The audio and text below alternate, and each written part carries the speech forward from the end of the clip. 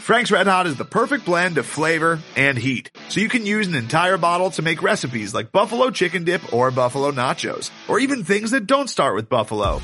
Frank's Red Hot. I put that on everything.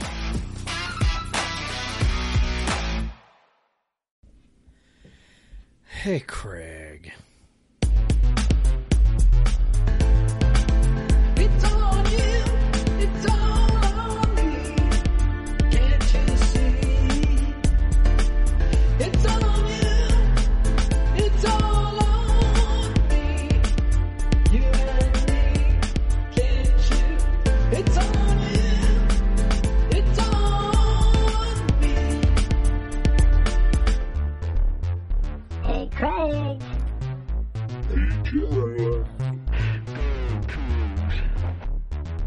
Right or wrong, we don't care. Win or lose, we don't care. We don't care. We don't care. We don't care. Hey Jeff, so if I told you, both WC basketball teams have played 3 games since we last recorded. If I told you one of the teams had a negative 49 point differential and one of the teams had a negative 18 point differential, which team do you think would be 2-1 and which team do you think would be 0-3 in that stretch? Yeah. Yeah, sports are funny. Sports are funny. Ha, ha, ha. Yeah, and then, while our listeners think about that quandary, like, this is Podcast versus Everyone, episode 159. I'm Craig Powers. With me, as always, is Jeff Nusser. Jeff, what the fuck, man? Why we were so hyped last week. What? Yes, we were. What? Apparently, why the team was too.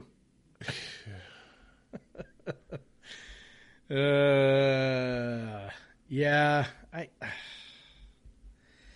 So, I mean, what happened against Arizona wasn't entirely surprising to me. I mean, we talked about how Arizona's really fucking good. Like, they're insanely good. Like, they're probably the best team in the conference in, at least 5 or 6 years. Like, the last time the conference had a 1 seed was Arizona in 2015, I think. 2014, I think, back-to-back years. Those 2 years they had 1 seeds, and so it's been quite a while. Ken Palm's got them ranked the number 2 team in the country. I think they're also number 2 in net, by virtually any objective measure. They're, one of the top teams in the country, and, in a non-Gonzaga year might be number 1. So they're really, really good. And you saw why in the game. They're athletic. They play fast. They stifle you on defense and they attack you relentlessly on offense. And, if you make one mistake, like a blown layup that would have cut the game to 2, you make that one mistake and then, all of a sudden seconds later, you miss the layup. They're coming back and they make a layup in transition, and you got, all of a sudden instead of a 2-point game, it's a 6-point game, and then they go on a little run and the game's over. And, you really do have to play kind of a perfect game against them in order to have much of a chance. We played a good game, I thought, did not play a perfect game. And that was that. Kind of my favorite stat that I'm using right now to try and, explain to people just how flipping good, Arizona is, I say, okay, so they've lost 1, Pac-12 game, and that was to UCLA on the road.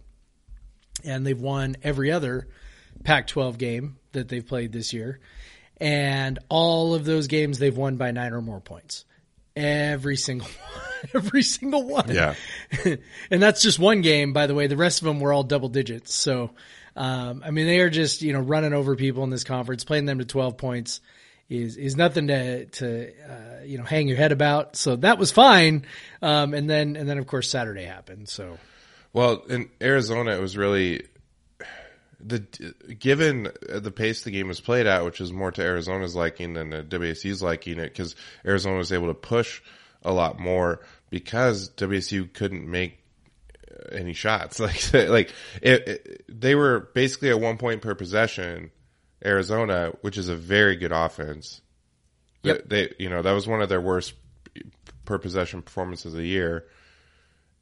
And that's with WSU not being able to make a shot on the other end and giving them many opportunities to run out and still to hold them to one. Very impressive. It's just story of the weekend and the Monday is the offense.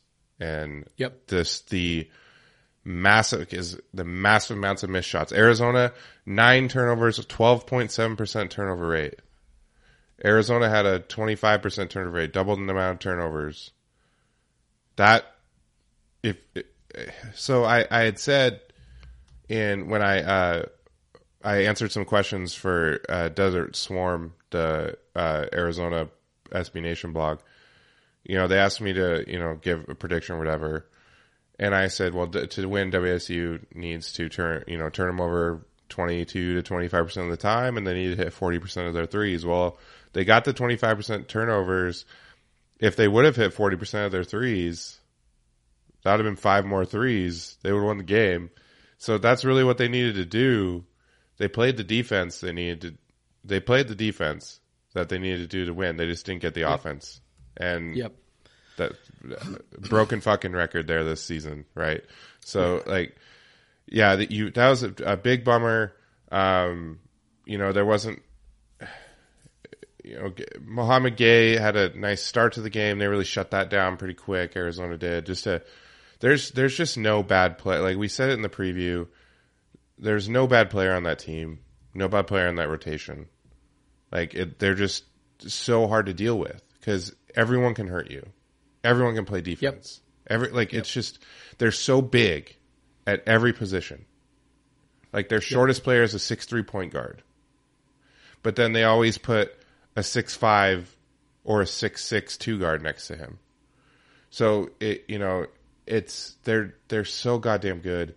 And then UW found that out on Saturday.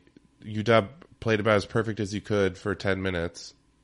and had a 14-point lead. Yeah. They had a 14-point lead, and they ended up trailing by 9 at halftime, losing the game by 30, 28, something like that. Yeah. I think Arizona went on a 19-0 run at one point or something like that. And they do it so quick. And that's what you said. WSU had a chance to cut it to Bamba stole the ball, Bamba stole the ball, dribbled down the court, had a layup, missed it. Flowers had an easy tip in, kind of whiffed on it. Bobbled it or something. It was I still can't tell you what happened on that. I'm honestly not sure. Literally less than 4 seconds later, Mathurin is laying the ball in. It's a 4-point game. 2 minutes later, it's a 10-point game. Yeah. It's you got to play perfect, more or less. At least we do. You can't miss a layup. That's for sure. You can't miss a layup. Can't miss fast break layup. Yeah. And you can't miss open threes or very many of them. And we missed a bunch. And yeah. So. And also we had F.A. Abagidi shot 5 threes in that game, which. Yeah. That's a product of Arizona. If you're Arizona, then you just go, okay, you can have those. Take your chances with them, and I mean if you're Arizona or really anybody at this point, I mean, FA shooting a 3 is not a that's something that you welcome. I think for 2 reasons. One is he hasn't proven really that he can punish you from out there consistently. And then beyond that, if he's, 20 feet from the basket, he's not getting an offensive rebound either. Yep. So, that's, an FA3 is probably a pretty good result for most teams. And by the way, FA shot all 3 of WSU's free throws in that game. Yeah. I mean, I think that shows you just the problem that Arizona presents, particularly for our team with our miniature guards. It's like, how you going to draw a foul? How are you going to get to the rim? Flowers and Roberts were just, they just, what are you going to do? These guys aren't 7-foot stiffs. They're 7 foot, athletic shot erasers. They are. And there were only 22 fouls called in this game, period. Yeah. So it wasn't. It's just hard to draw any contact. Arizona doesn't have to foul you. It's hard to get really any kind of advantage. As you alluded to, I mean, they were going to have to hit a lot of jump shots. You focused in on the threes, but the reality was they were going to have to hit other jump shots too. And they just didn't hit enough of them. So there was nothing about it that discouraged me. If anything, I was like, okay, yeah, well, that's, I was hoping for a win and that would have been really cool. But also this was probably the most likely outcome was, losing the game by, somewhere between like 7 and 12 points or 8 and 12 points or something like that. And, and so you just, you flush it and move on and go beat Arizona State, right? Yeah. Well, there's something about the way WSU, Arizona State's not a bad defense. Like they're top 100. No, they're pretty okay. Yeah. But they really, you given 2-game sample. Obviously, Arizona State's offense struggles against WSU's defense, but WSU's offense also struggles against their defense. If you're given, what they were 0.71 in the 51-29 win, and in this game they're 0.86 points per possession. It's tough to beat a team twice when you're that low, no matter the quality of the team. And really, you kind of pried out of shot quality account the shot quality numbers for this. That's what I was hoping for. I was like, I know that stuff's not publicly available, but if I maybe tease it, maybe we can get it. And we got it. So, yeah, explain. So, now WSU's shot quality number for this wasn't good. No. And they pretty much, I think they were expecting 58 points. They got 55. So it's like pretty much in the range. The other side of it is Arizona State's quality of shots, where they hit 18 of 33 on 2-pointers, and WSU at 8 of 26 on 2-pointers. The shot quality, especially those 2-point shots, were not all that different. But Arizona State was hitting every 12-footer, every 10-footer, every runner. Everything was falling. Floater. Every floater. As you said in your story, they hit 7 of 9 on jump shots down the stretch. So they were just hitting that lane. And WSU was, they were kind of giving them that. They were playing that zone, and they were giving them that soft spot. And they were just hitting every shot. And you don't typically, at best, you expect them to hit half of those. If they miss 3 of them, that's a game right there. Yep. It was the difference in the game. We missed some 2s, they hit some 2s, and you lose by 3. I mean, it was so frustrating. It's frustrating because they force. So WSU has the advantage on the glass. That much better offensive rebounding. They turn. They force Arizona State into almost 30% turnover rate. Yep. And WSU's a little too high. That's in big part because of two of your best guys had awful games. Flowers had his worst game of the year. Flowers had his worst game of the year. Close. And F.A. Abogidi was luckily only played 15 minutes because he was awful. And you could tell they just weren't playing him because they took him out in the first half. He didn't play for a long time because he was just struggling against Arizona State, which is very weird because we see F.A. struggle against guys his size and who are also athletic. But we usually don't see it. This is the kind of roster that you kind of see him pick apart usually, but it wasn't happening. He was getting pinned. He's getting pinned down, trying to post, and he does this thing where he goes behind the backboard basically, and then kind of hopes to jump out of it, and it does not work that often. And it was not working. He had 4 turnovers. So WSU had 14 turnovers. 10 of them were between Flowers and Abogidi. And that's Flowers 2 of 8 from 3. Took 1 2-pointer, 6 points, 6 turnovers. Did have 5 steals, but he was just struggling. And WSU took Flowers out, which they never do. He only played 26 minutes. They took him out. He's normally a 36-minute guy. They took him out. It was just he was playing that badly. With about 8 minutes, and then they didn't put it back in until 2. That's when WSU made the run to get back into the game. Yes. They When were he was down on the bench. They were down 8 and pulled within 1, and then Yeah. they bring him back in, and we saw, he did hit a crazy 3, but like that. Other than that, like he almost turned the ball over, and when they got a steal, like it was just his worst game, and like it was just 8 of 26 on the inside, man. You got Mohamed Gay hitting 3 of 8 on twos. You got FA going 0 for 2. Noah missing inside. Bamba getting towards the rim but missing everything. 1 of 5 on twos. Like it just, they could not hit shots in the paint. They've definitely shot worse on threes. They could have shot better. I mean, at this point, it seems like I'd go back if they shoot less than 35% from 3. Like it's tough for them to win. But I mean, really, it's 10 of 33 from 3 is one thing, but 8 of 26 on twos. Yeah, that's brutal. Yeah, that's. I mean, I hate to use the word inexcusable because it's like, I mean, you just, you have a bad day. Like, it's not like there's no excuse for that. I know fans love to do that stuff. I guess I just am more like, that shouldn't happen. I mean, I don't really know. Well, Arizona any other way to State say it. Arizona State was using a zone, and we were just having trouble with that. Having trouble finding looks inside. Flowers, I said turning the ball over a lot. Yeah. It's. I mean, it was depressing, man. Like, Yeah. I've kind of been banging the drum all year about like, hey, this team is still pretty good, and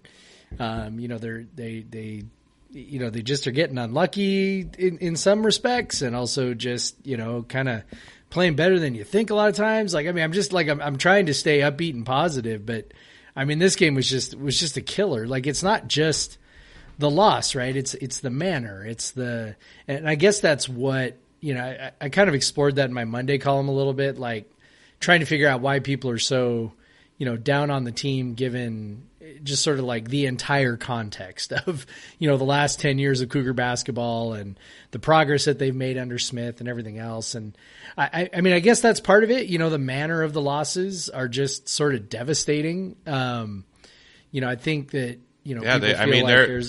they're much more frustrating because it always seems like it's right there. Yeah. And it seems it's like if only a couple of these games would go our way. Yeah. Like it would just be a whole different season. But it's just every time we're in this, it just goes the other way, it seems. Yep. And so, it just another loss where everyone declared our NCAA tournament hopes dead, which, I still don't think is true. Now, if we go through the next 2 games this weekend, which we'll talk about, if we don't win either of those, I think it's probably safe to say that, an at-large bid barring a run to the championship of the Pac-12 tournament or something. I mean, barring that sort of a thing, I don't think there's much of a chance, but it definitely doesn't help. And I mean, that's the whole thing. Like, you look at all these losses, all these close losses, you go, well, they're not killers, but they don't help. And,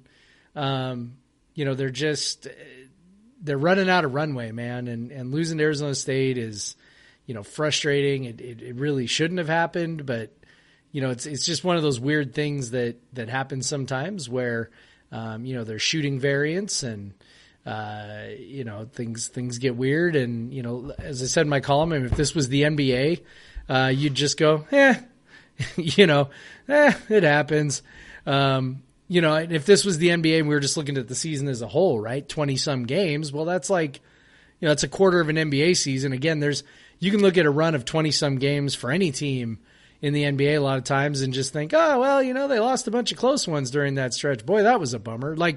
But college basketball, obviously your season is so short. You got 30 games and, this team has just, really been, snake bitten and whatever other descriptor you want to use. And, this was definitely one, that hurt. And, Arizona State can play. So, I mean, take nothing away from them in the sense that it's not like they lost to a bunch of chumps, but, and I think I would argue that, Arizona State is pretty much, underachieved all season because I don't think very much of Bobby Hurley as a coach, but still should have won, and You know, it's just, you know, another in a long line of, you know, frustrating losses that don't seem to make a lot of sense, but have, you know, they've got explanations, right? Taking in a vacuum each game has an explanation, but man, there's just been so many of them, and I guess that's kind of the killer for a lot of people. Yeah, it was brutal. It was a tough one. Lots of, you know, Coug Twitter wasn't fun. You know, Coug, any of that stuff wasn't fun. But then we had to flush it, and, you know, the players had to flush it because, you know, COVID scheduling. You know, they went down to Eugene 2 days later, and they're playing again in a massive game for both teams. And again, you know, WSU is looking good for points in the game. You know, they start out well. They weather a storm in the first half where they go down 12. They come back, take a 5-point lead midway through the second half. And then it's just, you know, after they missed like their 11th shot in a row, I yelled at my TV, and like Amanda must just like, she's just looking at me like, what the hell? Like, I'm just like, how can this happen again? Like, how the fuck can this happen every fucking game? Like 11 shots in a row they've missed for, you know, they haven't had a field goal for 5 goddamn minutes. Like, how the fuck does this, like, how is it fucking possible that that just keeps fucking happening? Like these, like, just if you look at these guys' numbers, they're not this bad of shooters collectively. Like, one of them should be able to make a goddamn shot out of 11, especially when like half of those shots are layups. One of them is a breakaway dunk that's missed. Like, what in the fuck gets into these guys? How they go through these stretches every single game where they just cannot make a shot. And the Oregon one was most frustrating because people are always like, oh, you're settling for threes, you're settling for threes. This particular stretch, they were not settling for threes. They were getting inside shots, and the threes they were taking were wide open, and they were just missing the fucking shots over and over. I think they missed 13 in a row until FA got a tip dunk. And it's just, it's so, like, it's insane. Like, how is this, how can they have, like, it's incredible. You can't tell me that they were doing bad things during that stretch. Like, they were getting good shots. They were. Yakumovsky turned into freshman Yakumovsky, missed 2 layups in a row, got his own rebound, missed another one. And then it's just like Noah Williams, who was super hot in the first half, 5-6, gets a breakaway 2-handed dunk and misses that. Like, you got Ty Roberts missing wide open 3-pointers.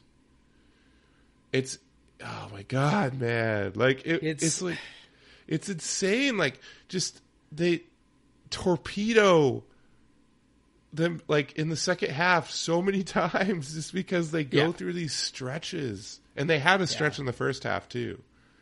Yeah. But when you do it in the second half, you're fucking stuck. Like, you can't recover. And yet, even for all that, when FA gets the putback dunk, that pulls them within 2. Yep. And then a little bit later, next possession, then because the following Oregon possession, they had some offensive rebounds. But next WSU possession, Flowers hits a 3, and all of a sudden, you're only down by 1. Right? Yep. Okay, here we go. We're down by 1, 5:30 to go.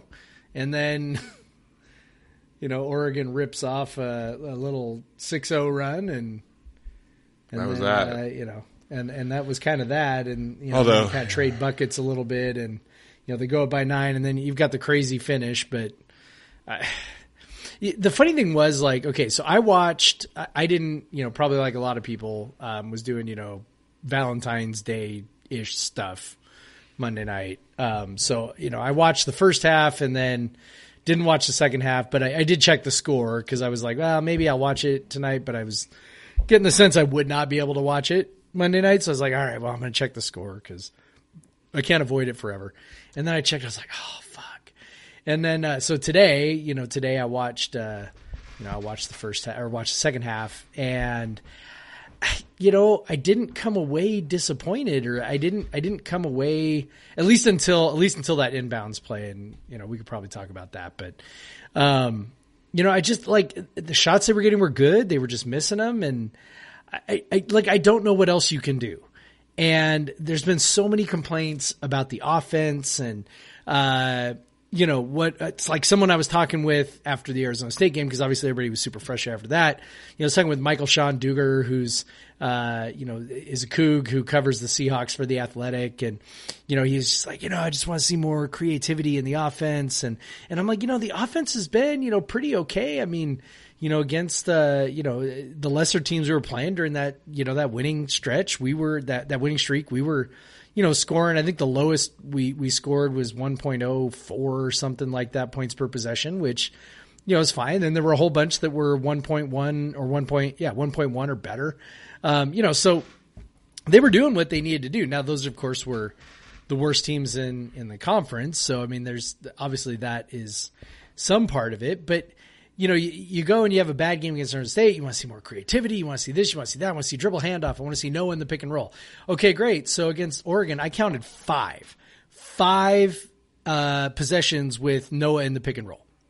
And we got 0 points out of those 5 possessions. And not to say that it's a bad play, but because I mean, maybe they just got unlucky or whatever. There was, a layup that was missed. And, I think at one point, I think they got a foul on the ground on one of them, but just sort of overall, it's not like it yielded results. It's just like they are trying. I saw some stuff in the second half that was, I mean, I'm not a coach. So for me, it's like, I'm not looking at it going like, wow, that's an amazing creative set that the coach did this and that. Like but I can see, the movement. I can see, more or less what they're trying to do. And it's like, man, I saw some stuff where they were trying to attack different parts of the floor. I mean, there was one where, they did a nice little screen to get Noah a post up, right? They did like a little weak side screen to get him a post up as he came across, and, they got him the ball deep, and I think he may have even drawn a foul on the ground. It's like, but they were trying stuff. They're trying stuff.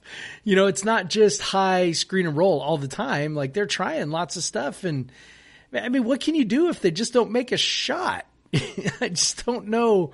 I don't know how you blame the coaching staff for being unable to manufacture buckets when they do get open shots and they just miss them all.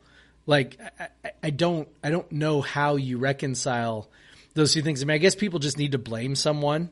And it's a lot easier to be like, well, the coach should have done something, instead of just saying, well, the shot was there, they just missed it. I mean, I know that's a lot less satisfying. So, maybe that's, a big part of what it is, but, it just, I don't know, man. I'm process oriented. This, our listeners know this, and the process to me looked pretty good. They were getting good looks. It just, they just weren't going down, and Oregon's, as much as people want to go like, well, Oregon's not as good as they were. Well, I got some news for you. They're playing pretty damn good right now, except for that whatever loss to Cal that happened. You take that out of the equation. They've been playing pretty well for a while, and they're going to make the tournament. Like, I don't think there's any doubt in my mind that they're going to make the tournament. So, losing to Oregon, there's no shame losing to Oregon on the road, but again, it's the manner, right? Where, it's the same thing again, and, you just end up frustrated. So I don't know, man. What other takeaways were there for you from that game? Well, one, you have Ty Roberts playing 36 minutes, and he goes 1 of 11. And yep. And I can't. I'm not sure like what his defensive impact is. Like, he doesn't seem to be super negative defensively. He does seem to, sometimes gets picked on because of his size, but he seems to be fine on that. He plays really hard. He got 6 defensive rebounds this game, which is crazy for a guy his size. But yep. But what I see is, Flowers kind of boosted his 3-point numbers at the end, but he ended up with 23 points, which was the quietest 23 points I've ever seen, I think. But you have Flowers and Roberts play 36 minutes each, and they each turn the ball over once. And so, in total, again, you look over on the right side of the box score, you see their good turnover numbers, there's good rebound numbers. So we're winning the shot volume, right? And that's what we've been like, okay, last year we're like, they clearly want the shot volume, but they're turning the ball over too much. And it's clear that Kyle Smith was like, we need to fix this turnover situation. And so they did. They went out and got 2 guards who don't turn the ball over. But the problem is they also don't create. So they don't take risks. And that may be by direction. They may be told not to take risks because they don't want to. You know, not to be like Bonton and throw risky passes that may end up in turnovers, whatever, but sometimes hit. So they can run those pick and rolls, but how often do you see a big flash open for a bit and they just don't? They don't take the risk. They don't just won't throw it. Yep. They just won't throw a lob or whatever. And so that because they're avoiding turnovers. It's turnover avoidance. And that's honestly why, like on KenPom, and why generally our offense is better than it is last year. Because we're just taking more shots and we're getting the shot volume. And when the shots fall, it works really well. But when they don't fall, when you're getting that volume of shots, when you're rebounding, like they're getting second and third chances because they had 22 offensive rebounds, 41% of their own shots they were grabbing the misses, which is a huge number. You know, you may have been frustrated a couple times because Oregon was getting offensive rebounds, so Oregon was only rebounding 30% of their misses, so 31%. So it's just they're getting the shot volume, but it makes it it makes it worse almost because they just miss shot after shot. And when you take 30, people get angry about missed threes. But man, they were missing everything. Again, 14 of 40 on twos. 35% on your twos. Like, I am way more irritated and annoyed by that than I am by the missed threes. Like, missed threes or whatever. Like, we shoot threes. That's what we do. I'm partial to the 3-point shot anyway. So I'm going to make all kinds of excuses for missed threes. Like, I understand that not everybody's like that, but I will do that. But like 35% on twos, it's like, it's insane. Like, dudes are so frustrating with that. For the weekend, these 3 games, how would you have guessed that we would have shot the highest percentage of twos against Arizona? Yeah. 41.5%.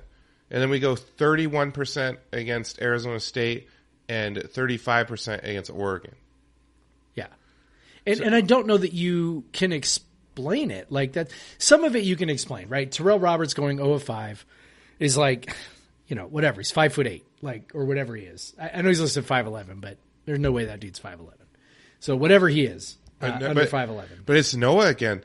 Noah starts Noah's 3 for 11. He starts 5 of 6 in the first half, hits a couple threes, and I mean, if you're following this team, that you had to have mixed emotions about that. I was like, this is cool. Noah is hitting shots. Is it going to be Noah keeps hitting shots, and this is going to be like Cal and Stanford weekend last year? Or is it going to be Noah feels good about himself, and he's just going to keep shooting? And it was the latter. And Noah it was a little like it wasn't like he was jacking up a bunch of wild threes. I mean, he did shoot a couple. But he iffy threes. I mean, he took 10 shots in the second half. Sure, but how many of them, like the twos? Okay, so he goes 0 of 8 on twos. Like, I don't think there were very many twos. Like maybe a couple where I was like, I mean, he shot some turnarounds and I mean, there was a couple, runners. but there was also a missed layup. There was also a missed dunk. Like, I don't know, man. That's the thing. Like he when he is assertive and it has not typically ended well this year. Yeah, and that is true. And I mean, if he's assertive and he's good, it's good. But in the second half, he was assertive. And he was 0 for 10. And when you have the guy who is, probably one of the top usage guys in the second half, going 0 for 10. Yeah. That sucks. And, I don't know what's going, you thought he was finally going to break out, finally going to, have the nice game that you've just been waiting. It seems like he's got to have one eventually. And he hit a couple threes against Arizona, and you're like, okay, maybe the three's coming around. Hits a couple threes in the first half. But, you know, the next few he took were just way off, and it's just, it sucks. Like, it sucks to see him. And one thing that you and I were talking about is, and I alluded to earlier, is like, we don't have guards that are distributing the ball. We don't have guards that are setting up shots for other guys. And, you know, Flowers occasionally has had some nice moments in the pick and roll with Gay in particular, but Flowers is below 20%, just below 20% in assist rate. No one on the team is above 20% in assist rate. That is weird. I mean, WSU, I think, is near the bottom in the country in assist rate. And so, which is assists per field goal made. So we just don't have guys creating shots. And I think part of it is the turnover averse thing. But last year you had Bonton, who people thought was like a selfish player, hogging the ball, whatever. But he was also able to, you know, get into the lane and set guys up. He had a 28.7 assist rate, which was top 100 nationally. And even Noah, even Noah was dishing the ball. He was 21.5%. He was higher than Flowers is this year. We haven't had a team without at least one guy, usually at least two guys. I don't know if I'm going back. It's crazy to not even have one guard or even a small forward. So we had the 2017 team, 2017 team had one guy barely over 20%. Can you guess who that was? 2016, 2017. Yeah. Malachi Flynn? He was on that team, but it was wrong. But no, Malachi Flynn was on that team. Devontae Lacey? He was already graduated. Okay. You're probably going to be surprised that this guy played this late, actually. Okay. So it's Ike Arabu. Now I'm looking. Ike. Yeah! So that was the last team that we had that was, you know, but actually that team overall was good at distributing the ball. They had like their assists per field goal made as an offense was decent, was good. But you know, it's just when you have these two guys that are dominating the ball up top and just not, you know, Roberts, especially in Pac-12 play, is not getting the lane. He does have more assists in Pac-12 play, but he's shot 7 free throws, and multiple of those are late game free throws, like when he just got hacked. Like, his free throw rate is almost 0. And so he's not getting any easy buckets. He's like an incredible free throw shooter, but he just doesn't get to the line because he has to keep a space between him and the other guy, because if he's close, he's going to get his shot blocked. Like, that's just a given. Right. But these guys have low turnover rates, and that's why they're playing. You know, 13.3, 14.2. Those are incredibly low turnover rates for guards. Like, incredibly low. Like, really, really, really low for ball-dominant guards. Noah's is a lot lower this year, but he's also not He's not a primary ball handler. Yeah, he's not doing what he did last year, and he's not playmaking. There are really not really any playmakers on this team. And that's why it's so hard to get out of these fucking stretches. Like, you just don't have a guy who can draw the defense dish off for an easy dunk. Like, how often last year did we see FA get easy dunks because Noah or Bonton drew defense and they just slipped it off? We just don't see that very often this year. You got to have somebody who can put pressure on the rim, and we have two guards who cannot. And I think that's I think it's worth. It's probably time to declare that the small guard experiment is kind of a mess, and that there is, we concluded that back in November that it was going to be a problem, and against certain teams it's less of a problem, right? But when you play Arizona, when you play Oregon, when you play USC, the first time around. The fact that you're running two guards out there that are 6 foot and under, and I know people tell me Michael Flowers is 6'1". I don't think Michael Flowers is 6'1". So you're running out two guards who are 6 foot and under, and neither one of whom can get to the rim, like, ever. Each one of them has taken 2 to 3 times as many threes as twos. They cannot get to the rim. I think Michael Flowers, I was looking at Hoop Math, not too long, like earlier today. I think, 15% or something of his shots have come at the rim, which is an extraordinarily low number.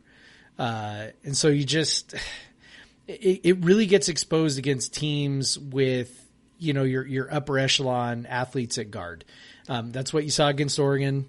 As you saw, Oregon's for all of their problems that they've had at times this year, they are still, full of 4-star, 5-star guys.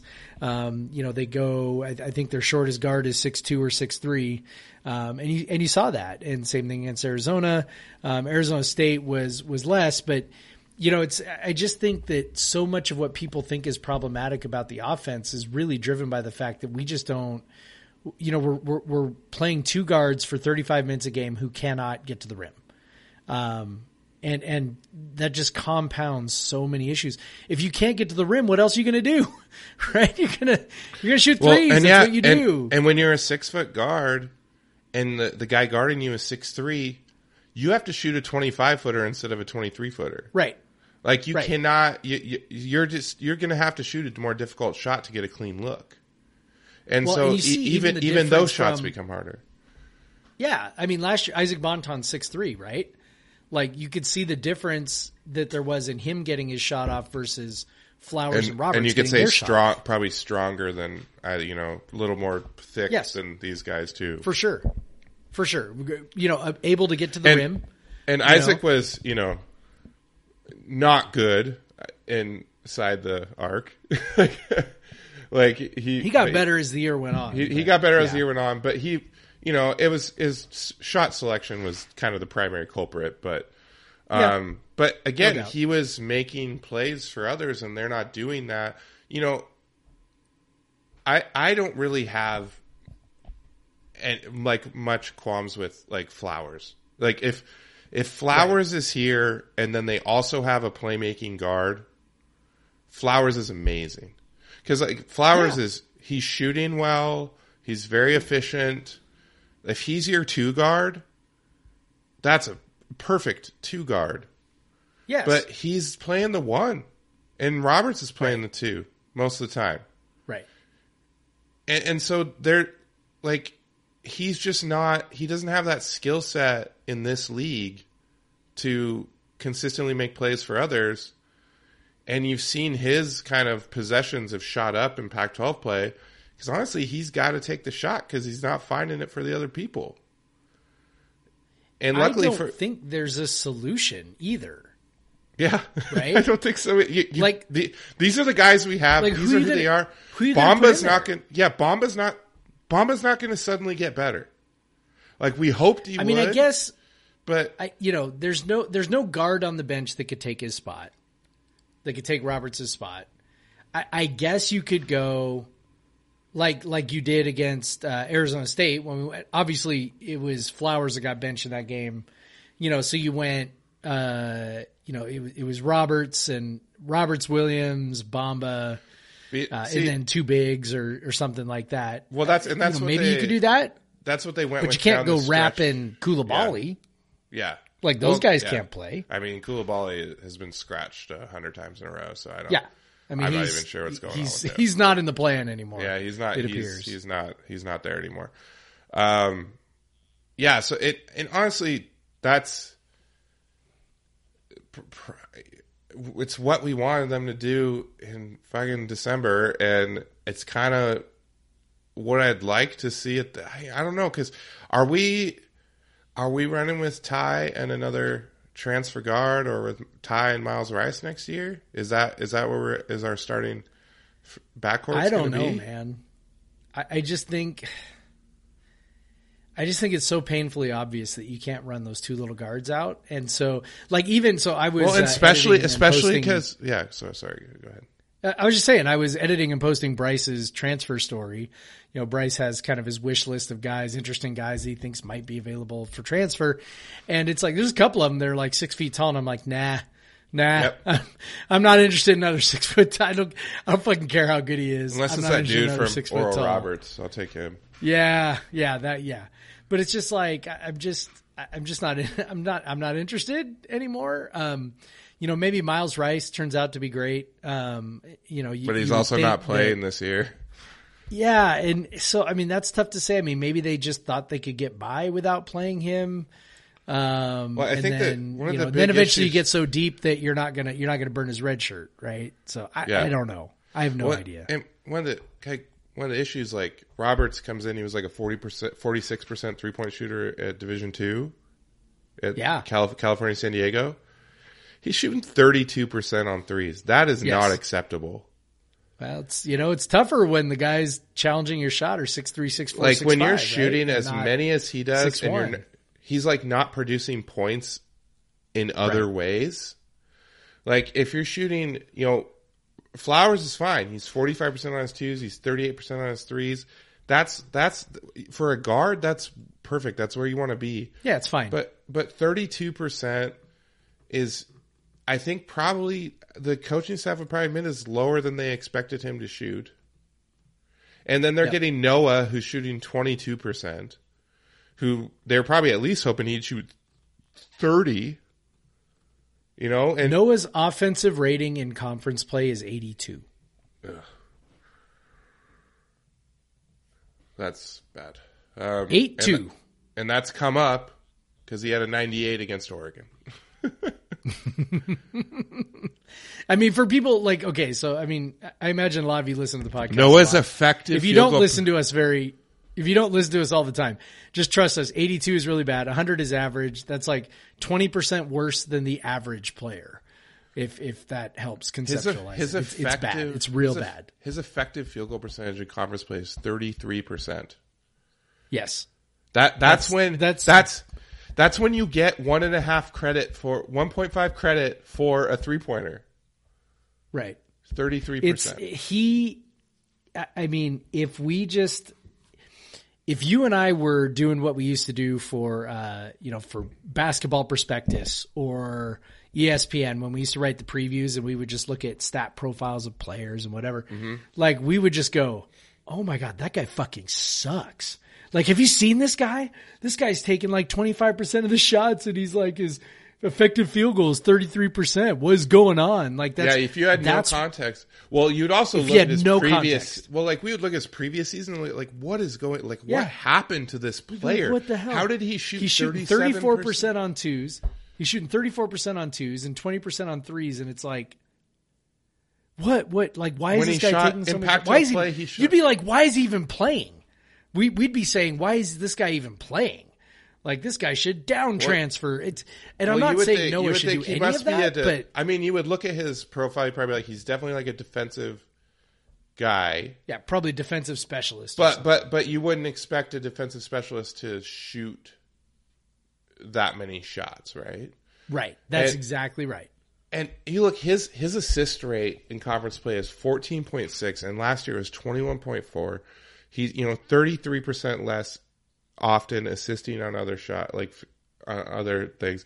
He's drawing fouls at a good rate, but not shooting fouls. But not shooting free throws as well. That's the thing. He's drawing fouls, but they're not shooting fouls.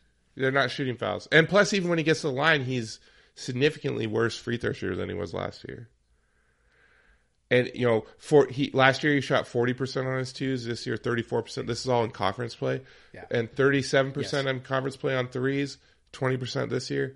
Like, it's baffling. And there's no way the coaching staff could have planned for this drop-off. No. In a guy who was, like, potentially an all-conference player coming in the season. And it sucks. I'm not trying to like bag on him because it probably sucks worse for him than anything. And I know he works his ass off. Definitely sucks worse for him. Like no doubt. And he works his ass off.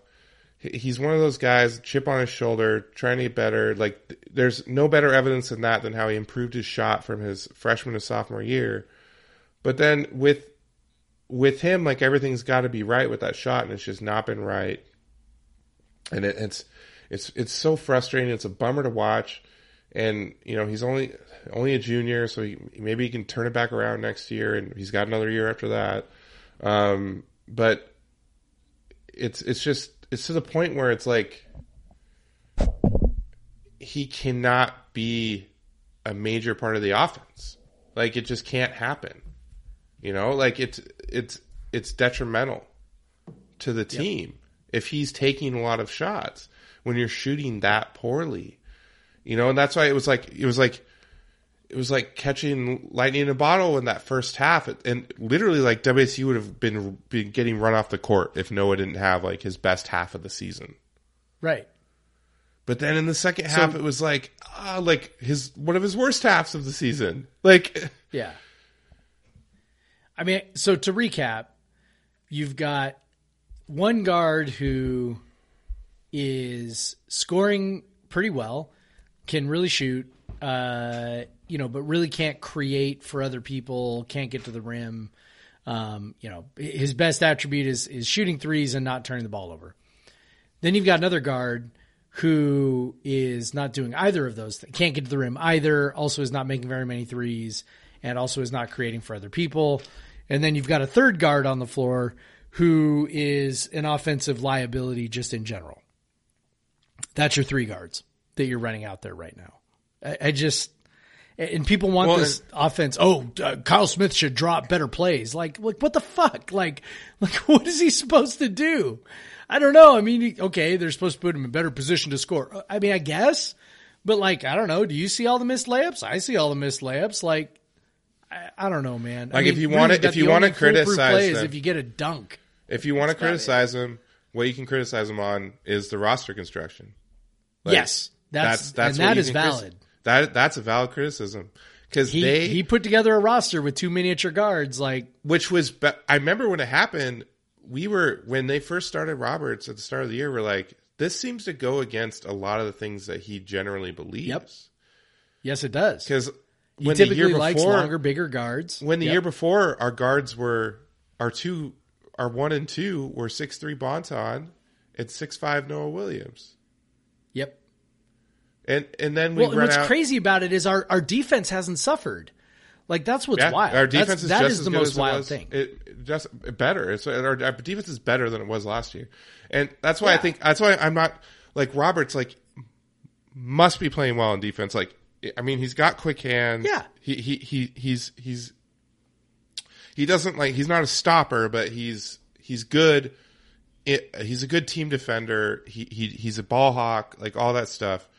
So he's not detrimental, but there's a point when offensively it is becoming a detriment. And this is actually not the part where I expected it to be a huge detriment. And this is where it is. It's just because we cannot effectively run some of the things we want to do. And people will be like, well, dump it to the big guys. It's, well, neither Efe or Mo have shown a consistent ability to score off the block. Yeah. Neither one of them has a real post game. Yeah, like Mo's gonna, like, our one guy who's got a post game hasn't played in, a month and a half. So yeah, and he was struggling in the post, like, and early in the season too. Absolutely. He was giving the ball away all the time. But although I think he was coming around when he got hurt, which is so goddamn frustrating. But hopefully he can get back at some. But apparently he's medically cleared. It's just when he feels comfortable. Honestly, with an eye, I probably never feel comfortable. Yeah, it's tough, man. You start moving, your eye starts throbbing. Like, I get it, man. It's terrible. Yeah. So, yeah, I don't know, man. I don't think there's anything. How did we get it, Jeff? We weren't good at. We won't talk that much about. But, like, we're just going to be mad. Like, we're just going to be disappointed. We're not. It's 53 minutes in. We haven't even talked about the games that are coming up. I know. Maybe we should take a break. All right, we'll take a break, and then we'll talk about what's coming up next week, this weekend, and we'll talk about the women's hoops team, who had quite a weekend, a good weekend that started out very strange. And so we'll be right back.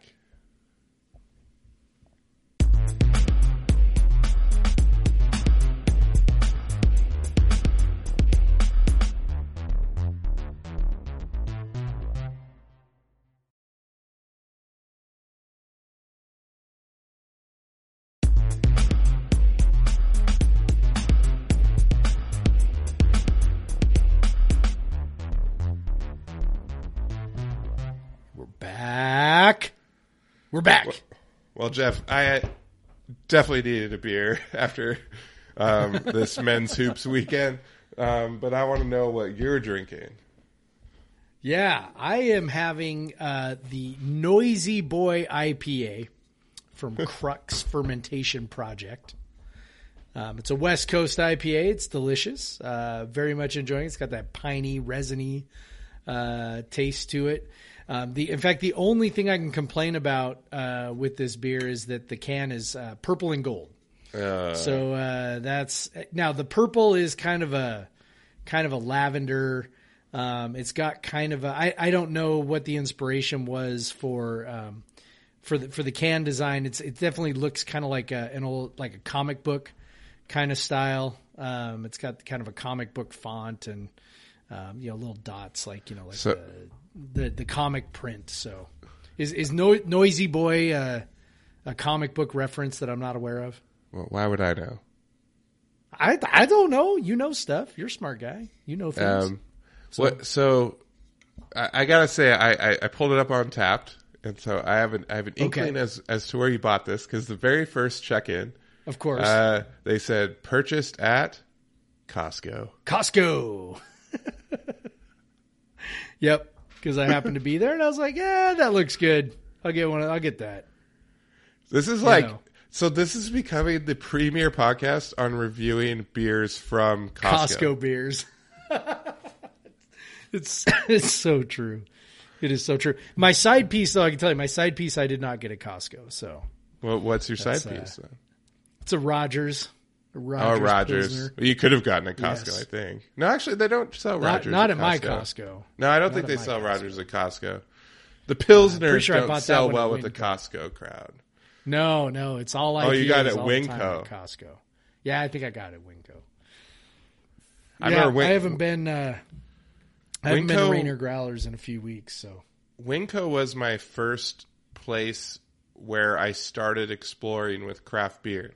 I remember my roommate when I was a junior, and he was a little bit older than me, and so he turned 21 before me, and so when we went to Winco to do our grocery shopping, he would get the beer. And so we would just try different things. And there was nothing crazy back then. It was like all the Black Bee Porter, Blue Moon we thought was like crazy. But then like one that I really remember is Coeur d'Alene Brewery Huckleberry Ale, which they would have occasionally, which Coeur d'Alene Brewery doesn't exist anymore. I think there's another brewery that makes the beer. But that was like my first like favorite craft beer was Coeur d'Alene Brewery Huckleberry Ale, and it was Winco. Shopping that beer selection at Winco. Yeah. So shout out to Winco. yeah, it's pretty much all IPAs all the time there for the most part too. But they do that's what tend to sells. have Georgetown beers there. So actually, you know what the funny thing is? The place where I get Pilsners most of the time is at Walmart.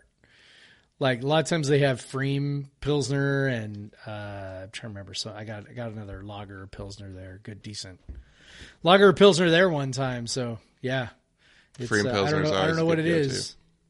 Yeah, yes, it is. I agree. So yeah, it's I tend to be a convenient shopper, Craig, and Costco is convenient to me because I'm there like twice a week. So. That's too many times. Too Shopping often for my Costco. kids, buying food. What about you? Well,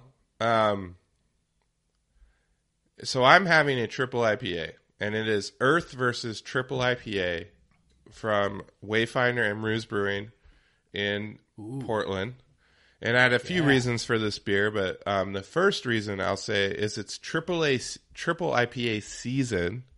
And Jeff, do you know why it is triple IPA season? Why are so many breweries releasing triple IPAs this month?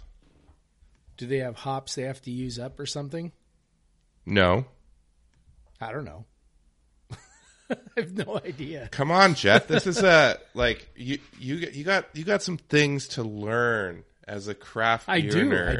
I do. To All get right, some so help me craft out. beer street cred. Have you ever heard of the beer Pliny the Younger? Oh yeah. Not Yes, Pliny the Elder. I've heard of both of them. Okay, so Pliny the Younger. What do you know about Pliny the Younger? I've had it. I don't No, you remember have much not. else. No, you I have have not. Okay, You have I've not only had had Pliny the Elder. Yes, there I've had is. Pliny the Elder. If you've had Pliny the Younger, you were incredibly fortunate, and Okay. you probably would have had to do it intentionally. Okay. All right. So no, I have not. So And Pliny the what- Elder is What should I know about Pliny the Younger? Pliny the Elder is a double IPA, as you know. Yes. Russian River used to distribute in Washington, no longer does. Ended about 2012, I think. So Pliny the Younger is a triple IPA that Russian River only releases in February for about a couple weeks. They'll release it at their tap room, and then they'll send it to all their various accounts. They'll get a keg or 2 or 3, depending on how much Russian River beer they typically sell. Part of the reason that Russian River pulled out of Washington is Washington's distribution system prevented them from choosing where their beer went. So, like the distribution company could just send Pliny the Younger to, Total Wine or something. So and they want some more control. They didn't have control in Washington. That's why they pulled out. So Pliny the Younger only released a couple weeks a year. I've had it 1 year. I was in San Diego. I booked a business trip specifically because I knew they would have kegs of Pliny the Younger in San Diego around that time. And so I was fortunate enough to I booked a Airbnb right next to Toronado, San Diego. Rest in peace, no longer open. Because I figured if anyone's gonna have a surprise keg, they would. As I'm riding in the car, in the Uber from my hotel to my Airbnb for the weekend, there's another bar. Which bar was it? Shit, maybe it was Blind Lady Ale House. It was they were doing a contest, basically. Like if you donate to a charity, you have a chance to win 2 tickets to their Pliny the Younger tasting on Sunday. Which, usually, so the Toronado people had told me when they have an announced keg of Pliny the Younger, it takes them 33 minutes to sell it out because that's how long it takes them to pour the beer. So people freak out. People wait. I've had friends that have went down to Russian River Brewing to get it, and you wait in line for 8 hours to have it. Because when they released Pliny the Younger the first time, no one had ever seen a triple IPA before. It was the craziest thing. And so when I was down there, while I'm in the car, I find out I had won the tasting. And so I was like, hell yeah, I know this weekend I'm going to get to try Pliny the Younger for the first time. But they told me you have 2 tickets, you cannot drink. So they each come with a pour of Pliny the Younger and a pour of Pliny the Elder. But you cannot have all 4 pours. We're not going to let you do that. You and have so I was to share it with somebody. Yeah. So I was like, I'm going to go to Toronado tonight. This is a craft beer bar, a lot of beer nerds. And I'm going to make a friend. And I'm going to, I'm going to say, hey, do you want to go? Do you want the other Pliny the Younger tasting? Well, as soon as I get into my Airbnb, I set my stuff down. I look on Untapped for Toronado. Someone has checked in Pliny the Younger. So they do 2 announced kegs and they do 1 secret keg. This was their secret keg. So I literally threw my shit down and ran over to the bar, got a pour of Pliny the Younger. That was actually when I got to taste it first. And then I made a friend named Jerry, and who's still my friend to this day, who I went back to San Diego many times and visited him. He knows Amanda. We know his wife. He's a very good friend now. But, we sat there. They had Pliny on tap. It lasted all night because no one knew it was there. And then, I think it lasted 7 hours or something from when they That's tapped awesome. it. And so I had 2 pours, and that was all they would let you do was 2. And then, but they had all these other crazy beers on tap. So I was like, once I saw the list, I'm like, oh my God, I'm definitely going to find some person that's going to be like, so yeah, Jerry ended up going with me. He was so hungover from something the night before, because this was Friday, then it was Sunday. Saturday night, he went out and got drunk. He was so hungover, I ended up drinking all 4 of the beers anyway. And then I got on a plane, super drunk, and flew home. But so that was Playing the Younger, which great, classic, clean West Coast IPA, the OG. This one is very in vein of Playing the Younger. It's very similar to it. It does great balance. It's a clean IPA, not hazy. Very West Coasty. Tons of grapefruit. Good bitterness, because 10% IPA, it's going to be sweet. It's balanced with the bitterness. It's wonderful. If you can't get Playing the Younger, if you can find this beer, it's pretty similar. That's just me. I want to talk about. That's why this trip. So you'll see a lot of Washington breweries. So Browers started a thing. Once Russian River left, a lot of Browers started like a triple IPA festival. So like every Washington brewery would make a triple IPA, and they just have like 30 triple IPAs on draft for a weekend or whatever. And so I don't know if they're doing that this year because of COVID or whatever, but they've done it in the past. So a lot of Washington breweries will brew triple IPAs around this time. And then other breweries will, just in honor of Playing the Younger. So it's triple IPA season. I don't drink triple IPAs very often, but I will definitely drink them in February because it's triple IPA season. So, well, man, that was very long. I'm just going to have to go out and find one of those, or find a Boneyard Notorious. That's my favorite triple IPA. Yep. Boneyard Notorious is a very good one as well. Although I've heard there's been some batch variation recently where they are always hitting it. All right. So that was a long beer segment. But that's what people come here for. They endure all the kook talk so they can hear the 10 minutes of beer that we talk about. So yeah, let's look ahead. The men's hoops for the weekend. As tough a road trip as the toughest road trip there is this year in the Pac-12, and historically a very tough road trip. UCLA on Thursday, and USC on Sunday, while I'm at my friend's wedding in North Carolina. I can't believe she scheduled it that way. How dare she? What was she thinking? Oh, and then by the way, I'm going to get it on Friday or on Thursday about 5. And I've clocked a bar in Chapel Hill to watch the game at 11 p.m. I figured a bar in Chapel Hill have a UCLA game on. Yeah. I had to find one that's open till 2 a.m. because the game starts at 11 p.m. in North Carolina. Yeah, it starts at 8 o'clock. Yeah. So I had to I found a bar. Their whole page is like people watching college basketball. So I was like, that's pretty cool. So I got a bar to watch the UCLA game on Thursday, but it's going to be a tough one. Yep. UCLA is pretty damn good. Yes, they are. And it's funny, they're good in a way that's, that's different from Arizona. Yes. They're not huge inside, but they are, they run their wings. They're 2 through 4. They're wing heavy. Like all about, they're 2 through 4 are all about 6'7". It's Jaquez, it's Bernard, it's Juzang. They all run 6'7". And then they put, and then they pair that usually with one big, Cody Riley or Miles Johnson, one of those two guys. David Singleton, who comes in and plays a bunch. Hits a bunch of threes.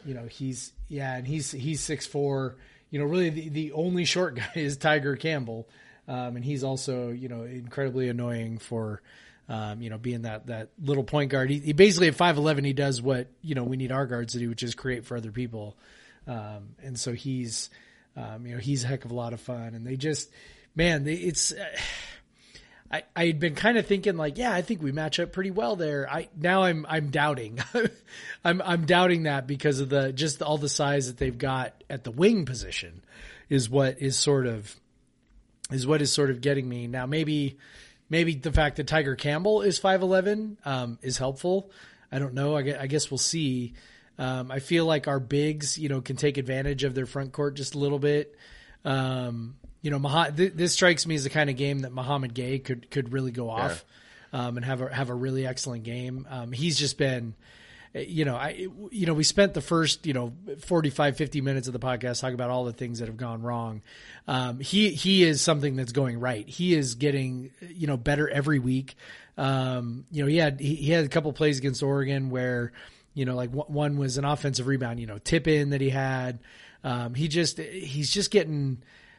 so inexperienced. Not just, obviously at the college level, but, as a high schooler too, he wasn't, hadn't really played a lot of competitive basketball, and he's extremely talented, and you just see that with the improvement that he makes. So he strikes me as a guy who could have a big game.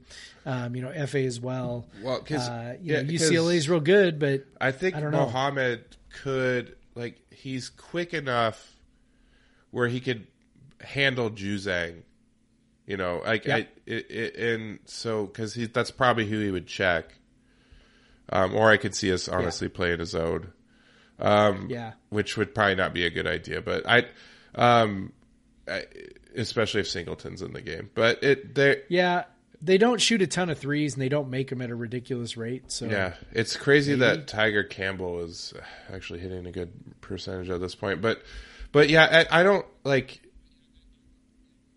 UCLA typically only plays one of their bigs at a time.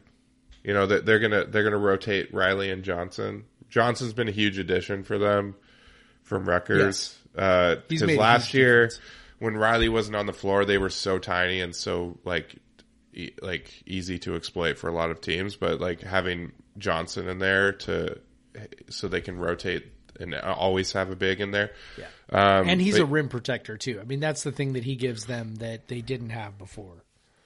And the thing about UCLA is Jaquez is kind of Juzang is definitely the go-to type guy, but he's not so dominant. They have other guys that can go off in any game, particularly Bernard and Jaquez, but even Campbell at times. And Singleton can bury threes. He doesn't shoot a lot, but when he does, he can get real hot. And obviously, Kyman can come off the fucking bench and annoy the hell out of us, So they have a lot of just play. They're not necessarily playmakers for themselves, but they have guys that can get their own shot. They are playmakers for themselves, not for others, but they have guys that can get their own shot.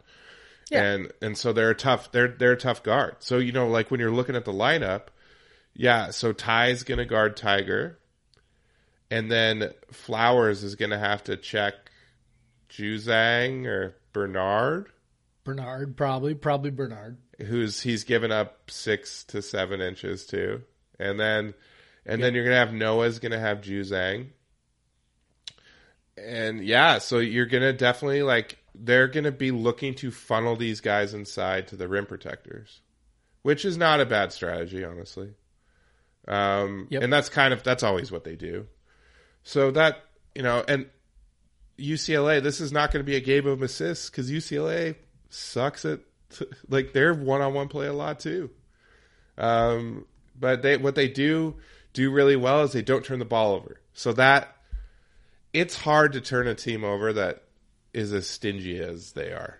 That is something that we have relied on as a defense more than last year. And that is not something that they do. So I don't see us, maybe we'll tick them up a little bit, but this is not a game where we're going to dominate the turnovers like we have in the last few games. And so you're going to have to, hopefully our size can limit some of their offensive rebounding. They're a pretty good offensive rebounding team. And then hopefully you just defend. They're not a great shooting team. So a lot of their efficiency comes from just shot volume, right? Yeah, they just have dudes who can get their own shots. Yeah. Their turnover percentage is so low because you go, okay, Juzang's assist rate is 11.5, Bernard's is 10.7, and Jaquez is 14. Those are those are so low that you would almost expect to get something higher by accident. But the only way that you get it that low is if you are rarely passing. And so that's what they've got is they've got guys who create their own shot. They don't need passes to get in a scoring position. And, they isolate guys and they use their size to find advantageous matchups and then they go. So, yeah, you'll definitely see it'll be- Jaquez post up and Juzang post up in this game. Like, they definitely like Yep. to post those guys up. Like, just because they're typically taller, especially Juzang is typically taller than the guy that's guarding him. right.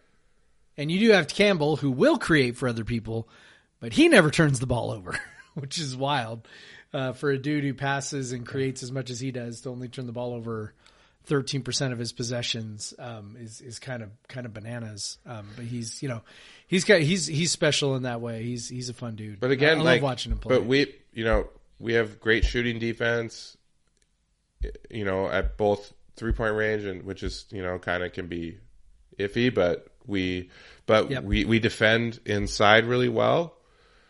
So we could force them into a bad shooting night. We're going to have to clean the glass though. We're going to have to clean the glass, which we have not done very well.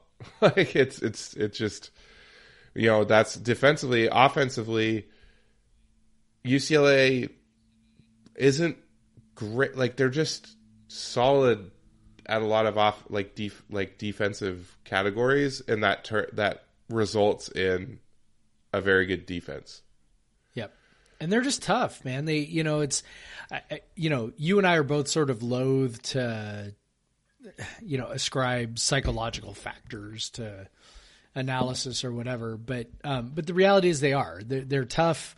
When I talk with our basketball coach at my high school, and we sort of like talk about, the things we enjoy about basketball. And one thing we enjoy is UCLA because, he always just says like, they are a reflection of their coach. Like they are, Mick Cronin has changed the attitude of that program, the perception of that program, and they are just really, really tough. They're tough as nails. So, now I think we're really tough too. So, I'm excited to see what we can do. I'm certainly not expecting a win, but, I think we will, I think we'll play them super tough and, who knows? Maybe this is the game where we finally hit some shots and, having Tiger Campbell on the floor, gives us a guy that we can actually shoot over for once. Yep. And then you go try to get revenge on USC, who they probably should have beaten in Pullman. Again, USC is pretty big. Not as big as UCLA, but you got Drew Peterson who gave us trouble last game just because he just made absolutely ridiculous shots because he's just tall and can apparently hit 1-foot fadeaways like Dirk Nowitzki. I don't know. Yeah. Not a fluke though. I mean, he's shooting 50% on threes or 50% on twos this year. He's not a fluke. Yeah, he's a tough guy. He's legit. Again, like they don't have a guy that dominates their offense. They have a lot of guys. Ethan Anderson's only 6'1", but he's built like a freaking linebacker. So he's a tough guard. He's kind of like they again are a team that doesn't have a guy playmaking for other guys that much, but they do kind of. Yep. They have a bunch of guys that are kind of decent at it, and so they, Peterson and Ellis and Anderson do it enough to where they're like not one guy is doing it. It's just because there's not one guy on this team that dominates the ball a lot. They move it around quite a bit. And we held up pretty well defensively against them last time. Offense was a struggle, particularly when they were playing Flowers and Roberts at the same time. And you might remember, like, down the stretch in the second half when they played better, they were rotating Flowers and Roberts and not playing them at the same time. And so I'll be curious to see if they use that same strategy from the start against USC. Yeah. I mean, I'll be curious to see if they do it against UCLA too. Yeah. Like, both games, UCLA would seem to be even more prime for that given the fact that their second guard is going to be 6'7". So yeah, I'm with you. USC feels like the more beatable of the two teams, but at the same time, USC just beat UCLA without Isaiah Mobley, by the way. They played him at home, beat him by 3. Isaiah Mobley didn't even play. So, USC is very good as well. Do we know what his status is? Yeah, I just looked it up real quick. He's supposed to play against Washington on Thursday. So Damn. he's supposed to be. I know. Damn it. He's supposed to be back. So, it's USC's tough. I mean, we knew this run was going to be the gauntlet, and one game down and didn't get it. So, hopefully we're prepared. And I don't know. I mean, I still think we can beat both these teams. Like I know that sort of the in thing to do, as the kids would say, is to declare that the season's over and these guys suck. But I just I can't do that. I won't do that. I mean they can beat both of these teams. But it's going to take it's going to take something a little special. It can take something a little special to pull it off. Yeah. Gonna need a wild result. But that's Yep. the weekend coming up. And then now let's look at what the WSU women did this past week. They also had 3 games. That first game, so I'm not going to say much about it because I didn't want to talk about it. I think we talked about it last week too, didn't we? No, because we hadn't recorded the game yet. had already happened, didn't it? No. No, Did we record on Wednesday? I think so, but maybe not. No, I'm pretty sure that it had not happened. Okay. Well, let's just pretend it did. So yeah. And then but then on the weekend, I mean, it's so funny. We have this one basketball team that cannot win close games to save their life. And then we have this other basketball team that just fucking always wins the close games, no matter what, it seems. And so crazy. That UCLA game was nuts. Like, you get down to the end and they're down by 2. They have 2 shots at it. They end up with their second shot. They have a baseline out of bounds. 7 seconds left. They get to Charlize. Charlize, she tries this fadeaway, airballs it, but somehow it ends up in her sister's hands, and she throws up just nothing. Like she said, it was like she said in the interview afterwards, "It's completely lucky." Throws it up. Goes in, gets fouled, hits the free throw, Cougs win.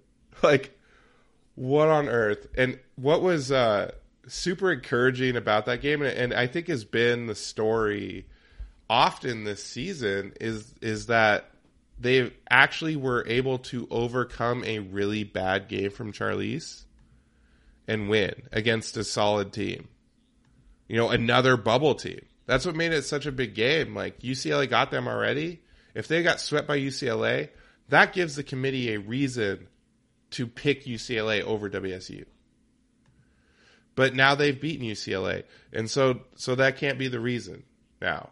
And so, but Charlize had one of her worst games, couldn't buy a bucket, but Crystal stepped up, had one of her best games as a Coug, 22 points, game-winning shot, bunch of clutch buckets.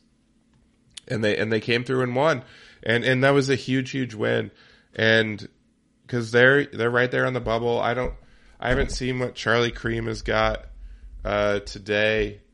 If he's got them in there, let's look at it.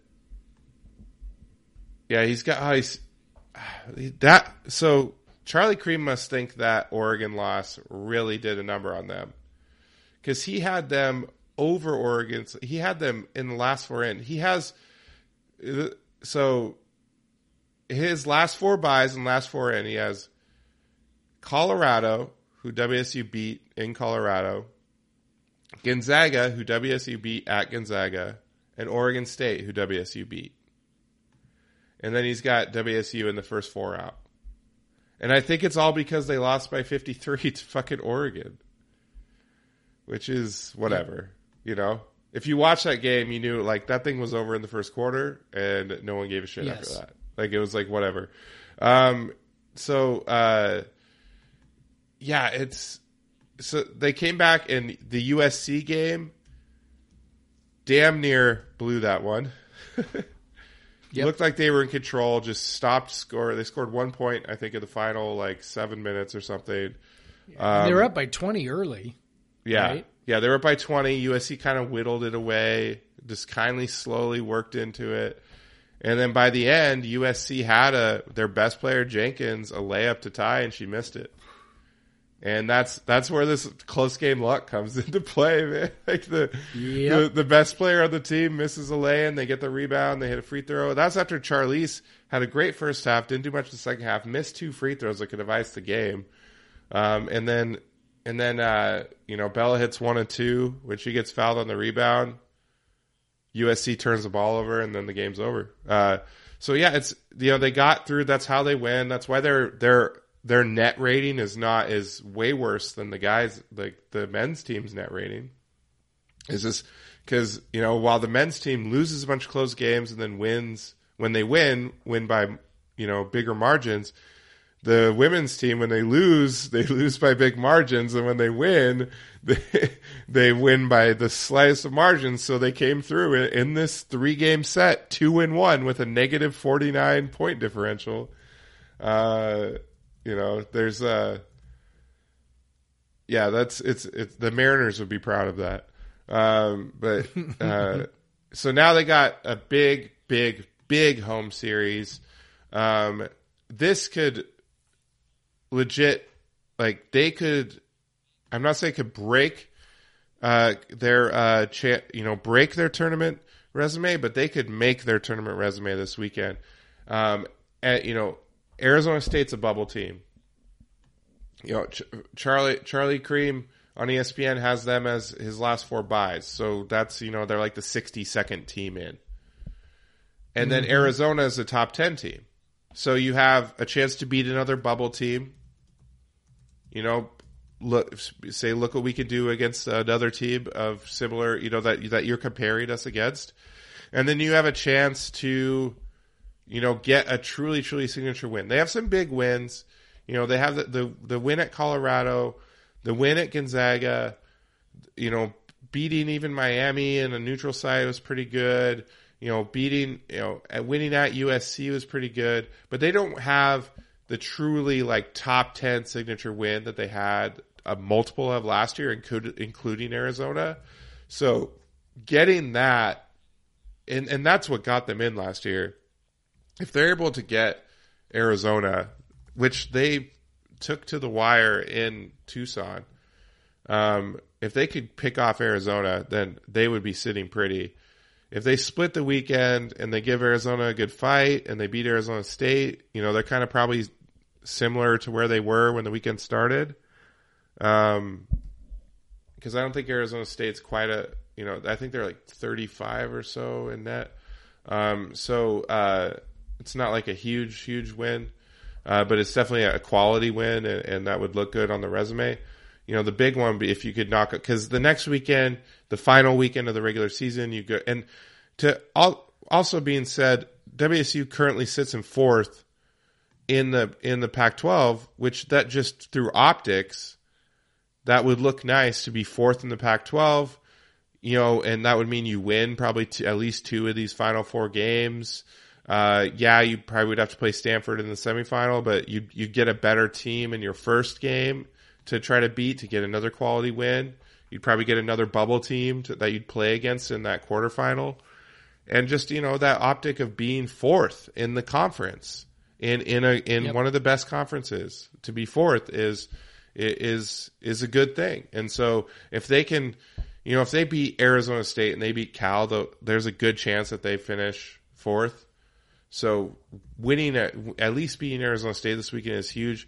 Because I'm sorry, until further notice, you got to kind of write off that Stanford game as a big loss because they've never beaten them and they've never come close. At least not recently. So that Cal game should be a win. Cal's very bad, but that's also not helping your resume. It can only hurt. your resume. So the big weekend. This is your last 2 home games. 2 big chances to solidify your resume.